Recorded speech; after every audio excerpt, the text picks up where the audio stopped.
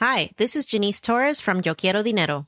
From a local business to a global corporation, partnering with Bank of America gives your operation access to exclusive digital tools, award-winning insights, and business solutions so powerful you'll make every move matter. Visit bankofamerica.com/banking for business to learn more. What would you like the power to do? Bank of America, N.A. Copyright 2024.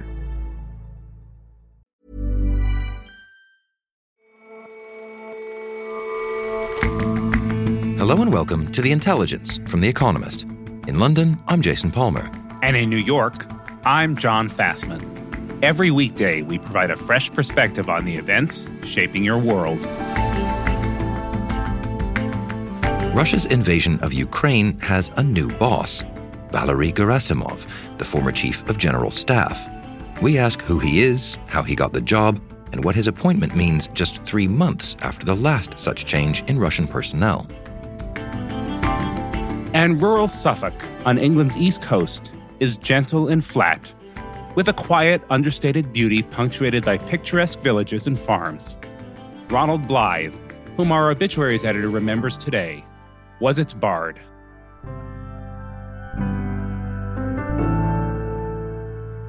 But first,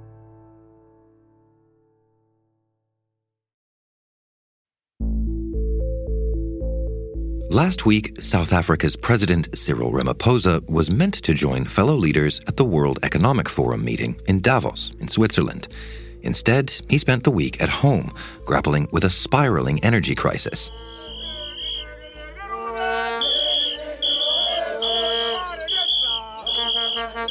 In Pretoria, there were protests over the massive blackouts that have been affecting much of the country every day. Outages lasting up to 11 hours are chipping away at South Africa's productivity and South Africans' patience. But keeping the lights on isn't the only problem they have to contend with. In recent weeks, it's felt like South Africa is falling apart. John McDermott is The Economist's chief Africa correspondent. And that's largely down to the troubles of its two largest state-owned companies. One that runs its rail freight network, Transnet, and one that's supposed to keep the lights on, Eskom. So let's take those two in turn then, starting with the freight company. What's going on there? Many people, even inside South Africa, haven't heard of Transnet, but it runs all the ports, the pipelines, and the rail freight networks that keep stuff going from inside the country to outside, ensuring that South Africa can export manufactured goods, agricultural products, and most importantly, mining commodities. Last year should have been a bumper year for Transnet and for the mining companies that largely pay its bills. That's because after Russia invaded Ukraine, you saw huge price spikes for various commodities, including coal, which is carried by the most profitable rail line that Transnet has in its network. 5 years ago, the network carried about 80 million tons of the black stuff from mines in the hinterland to an export terminal on the coast. But in 2022, it will be lucky to have carried 55 million tons. And that gap between what Transnet could have carried and what it actually moved amounts to billions of dollars of foregone income by coal miners. And then if you think that coal is just one industry, you add up all the other foregone exports from iron ore or manganese or chrome, never mind car or fruit and vegetable exports, you get estimates by some independent analysts that the damage caused by Transnet is worth hundreds of billions of rand, or the equivalent of several points worth of gross domestic product. So why is that gap between what it could have carried and what it can carry so big? It's possible to date Transnet's problems back decades. South Africa has a lot of rail network for the size of its economy. And under apartheid, it was seen as a vehicle for jobs for the white working class. And frankly, any farmer that wanted a bit of rail near his homestead could get one. Such was the extent of patronage at the time. Then when the ANC, the African National Congress, came to power in 1994, it had the option to rationalize this network and just focus on the parts that made money. But the new black government and the Transnet management at the time didn't do that. But on top of that, I guess, inherent weakness, you had a lot of corruption and mismanagement, which has frankly become the hallmark of the ANC. During the rule of Jacob Zuma, South Africa's former president, there were lots of dodgy contracts for things like locomotive sign, many of which never arrived, or if they did, they still don't work to this day. The legacy of corruption and poor management is increasingly catching up with the company. And on top of that, as we've talked about before, Jason, South Africa is suffering from rampant organized crime. And when it comes to Transnet, that means criminals stripping the cables that go above the rail line network. So it's a kind of perfect storm that is affecting this little-known company's ability to be the crux of the South African economy. And when you say that the energy company, Eskom, is also in a rough state, is it for the same reasons? Yes, in many ways, it's a similar story. You have corruption, cronyism, mismanagement, and the situation's getting worse. Last year, South Africans spent about twice as much time in the dark as they had in any preceding year. And the knock-on effect of all these scheduled blackouts by Eskom is that GDP growth has been trimmed, perhaps by about 1.3 percentage points. And frankly, ordinary South Africans are increasingly fed up. The really frustrating thing for South Africans is that under the Ramaphosa administration, there have been a lot of promises made to make things better. President Ramaphosa has proposed on the rail network, opening it up to allow private operators of locomotives to run their trains. And with Eskom, he's repeatedly said that he will make it easier for renewable energy firms to connect to the grid to meet the capacity gap that is increasingly gaping.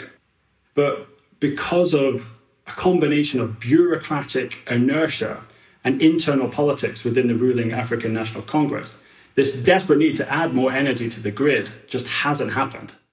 And you lay a tremendous amount of the blame for the current state of things at the feet of the ANC.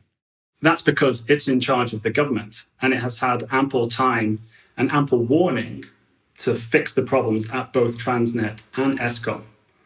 But you have a peculiar thing, and only in South Africa thing, when it comes to the African National Congress.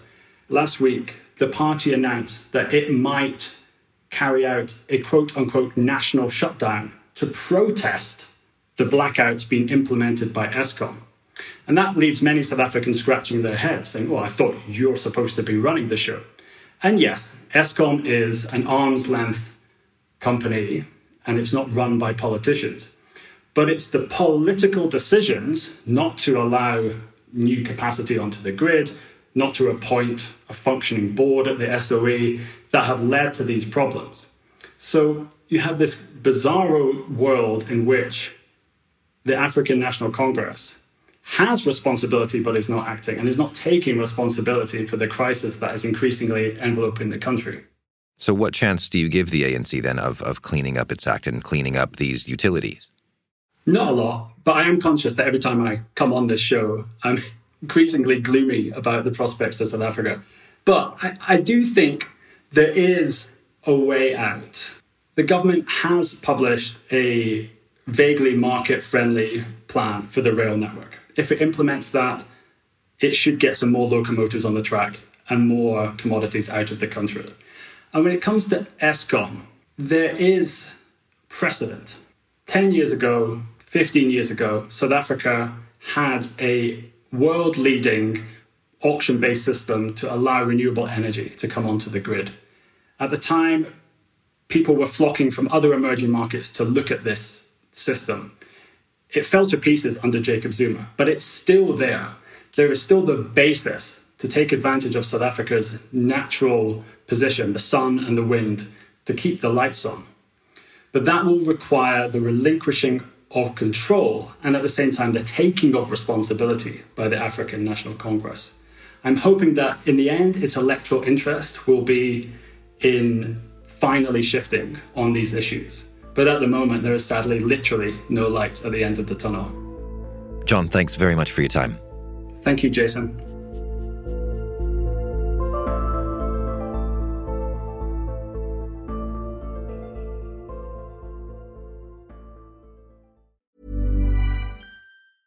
A lot can happen in 3 years, like a chatbot may be your new best friend. But what won't change? Needing health insurance. United Healthcare Tri-Term Medical Plans, underwritten by Golden Rule Insurance Company, offer flexible, budget-friendly coverage that lasts nearly 3 years in some states. Learn more at uh1.com.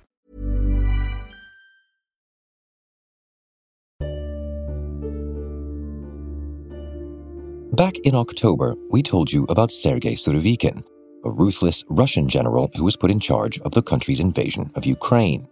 He didn't last long. Now the campaign has a new leader, Valery Gerasimov, the country's most senior soldier. The Kremlin linked the move to a need to tidy up the command structure. But look a little closer, and it seems to send a message about who holds the power. Valery Gerasimov is a rather grey 67-year-old general who has reached the top position in Russia's army. Maria Vilcek is a news editor at The Economist and writes about the war in Ukraine. He's a career military man of very few words and sparse public appearances. But since the start of the war in Ukraine, he has become more prominent, and listeners may have spotted him appearing alongside Russia's President Vladimir Putin during key announcements. He's usually alongside the Defense Minister Sergei Shoigu. But now he'll be even more visible as he is to become directly responsible for everything that goes right and wrong in Russia's invasion of Ukraine. And what is General Gerasimov's background? So he was born in 1955 to a working-class family in Kazan, which is the capital city of a region of ethnic Tatars. And in the 1970s, he trained to be a tank driver. From then on, he steadily rose up the ranks until he served as a commander during the Second War in Chechnya in the 2000s. He's considered a safe pair of hands and also quite loyal, and that has no doubt been a key feature in his promotion. In 2012, he was appointed Chief of General Staff. That's the highest job in the Russian army. And that was only 3 days after his ally Sergei Shoigu was made defense minister. Shoigu himself has no military background, and so he has often depended on the general for advice. He's described him as a military man to the roots of his hair. Gerasimov oversaw Russia's seizure of Crimea in 2014, as well as its brutal campaign in Syria in 2015. And what makes him stand out as a general besides being sufficiently loyal? Well, one thing that Gerasimov is known for is an essay written in 2013. It was later coined as the Gerasimov Doctrine by some. In 2,000 words, he described a state of modern hybrid warfare which involved subversion methods, which could be political, economic, informational, humanitarian, which would complement traditional fighting. Now, originally, this was to criticize the West's behavior in the Middle East during the Arab Spring, rather than advocating a new strategy for Russia. But the influence of such thinking is arguably evident in the evolution of Russia's own disinformation campaigns and meddling in foreign elections. And of course, the war in eastern Ukraine since 2014, that's a campaign in Crimea that he oversaw, has laid the foundation for the full-scale invasion that began last year. But still, I wouldn't overstate his role as a thinker. He seems more of a competent mediator between the uniformed men and their civilian superiors back in Moscow. So as chief of staff, you said that the highest job in the army up until now. What's been his involvement in Ukraine? So as head of the army during the war in Ukraine, he has been associated with some of its earlier failures. He has commanded a poorly prepared and under-equipped group of men, and he's done so largely from afar. He was only once spotted on the front near the eastern city of Izium, but then he was evacuated around the beginning of May following a reported shrapnel wound. Around the time of the partial military mobilization drive, which was in September, the general was rumored to have been sidelined. But now it seems he's re-emerged into the limelight. So if he was associated with early failures, why is he rising up now? It is a strange situation in which the chief of general staff is being brought down to head a theatre of war. And the Kremlin has billed this as a way in which it could shorten the chain of command, prepare for a new offensive, and broaden the scope of its operations in Ukraine. But I suspect that actually this is a result of growing tensions between the professional army and their proxies.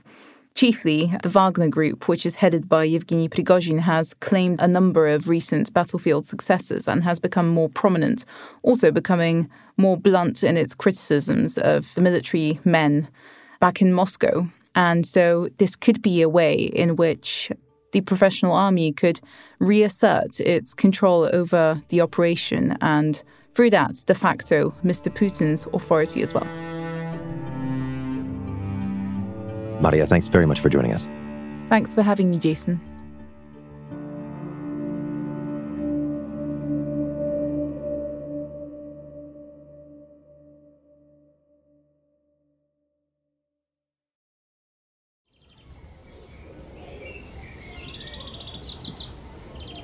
In 1969, Ronald Blythe brought out a book called Aikenfield. Anne Rowe is The Economist's obituaries editor. It was an anonymized and lightly fictionalized version of life in a village in East Suffolk. In fact, a compilation of villages and a series of monologues with people there describing how they lived and what their worries were.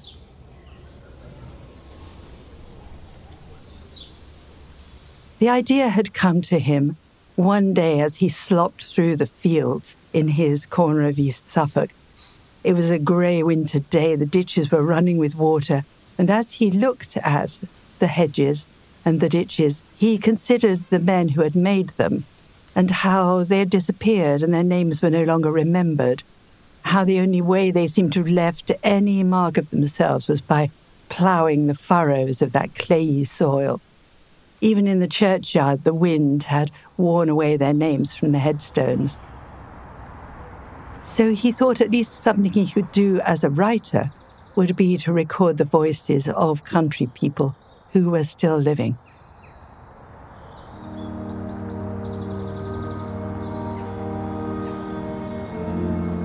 England was not then a particularly rural place anymore. This was the mid-60s, so people were already flocking to the cities and forgetting about life in the countryside. And Ronald Blythe thought he would rectify that in a small way. So he had invented this village called Aikenfield, and he went there with no great hopes of getting solid information out of the people, just because they were very taciturn. They didn't particularly like talking to people they didn't know. There were more important things to do than talk about themselves to some outsider.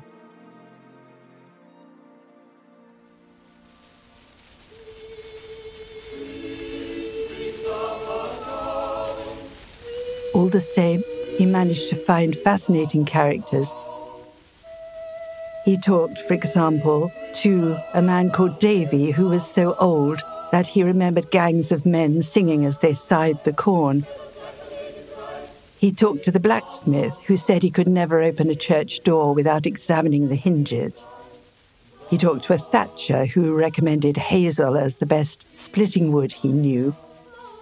And to the gravedigger, who reminded him that people should be buried facing east, the direction of the resurrection, but that parsons, by contrast, ought to be buried facing west.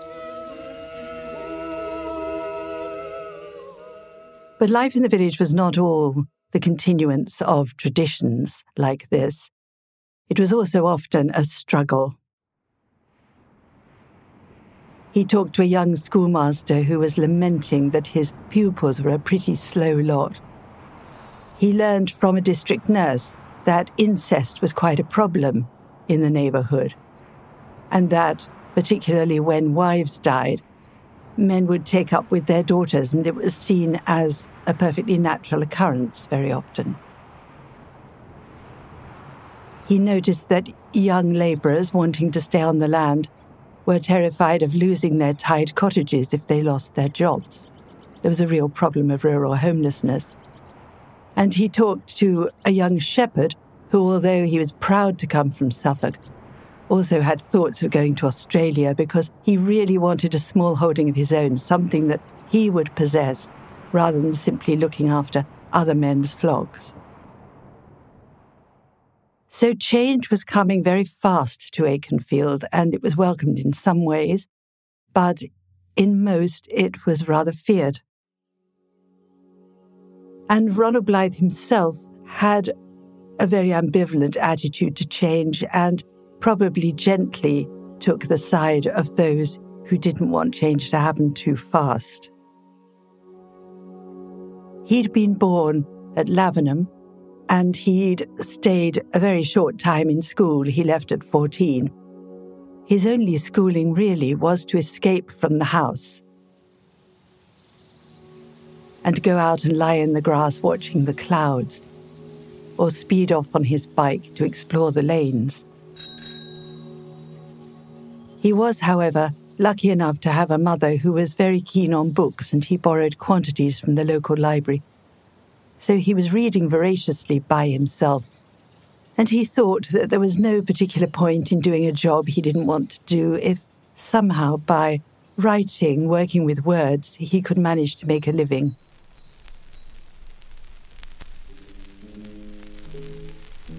When I was a bachelor, I lived all alone and worked at the weaver's trade. And for all the time he pursued this vocation, he lived alone.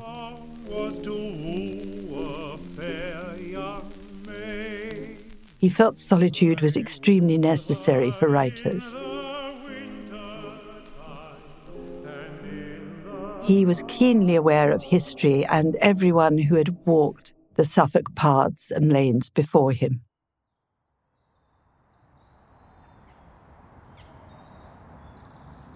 The men he particularly thought of on his walks and felt very close to because he was a lay minister were the great priest writers of Anglicanism. They were keenly aware of the presence of God in the landscape. And by carrying all this in his head, and by carrying the needs of the parishioners round too, everything they needed, everything he might do for them, bearing in mind always the God who he worshipped and whom all those centuries of folk had worshipped before him. He made the landscape sacred.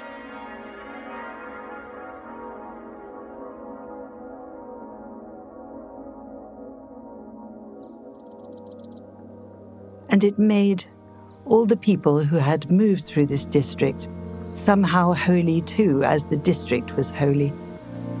Particularly, perhaps, those struggling people he had talked to in Aikenfield.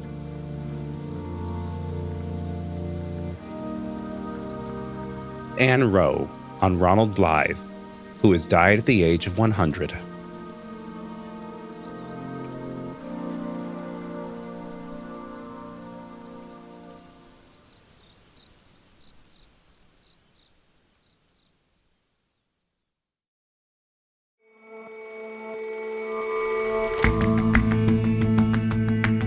That's all for this episode of The Intelligence. The show's editors are Chris Impey and Jack Gill, and our deputy editor is John Joe Devlin. Our senior producers are Sam Westron and Rory Galloway. Our creative producer is William Warren. Our producers are Alizé Jean-Baptiste and Kevin Caners, and assistant producer Barclay Bram, with extra production help this week from Emily Elias and Sarah Larnuk. Our sound engineer is Will Rowe. We'll all see you back here on Monday.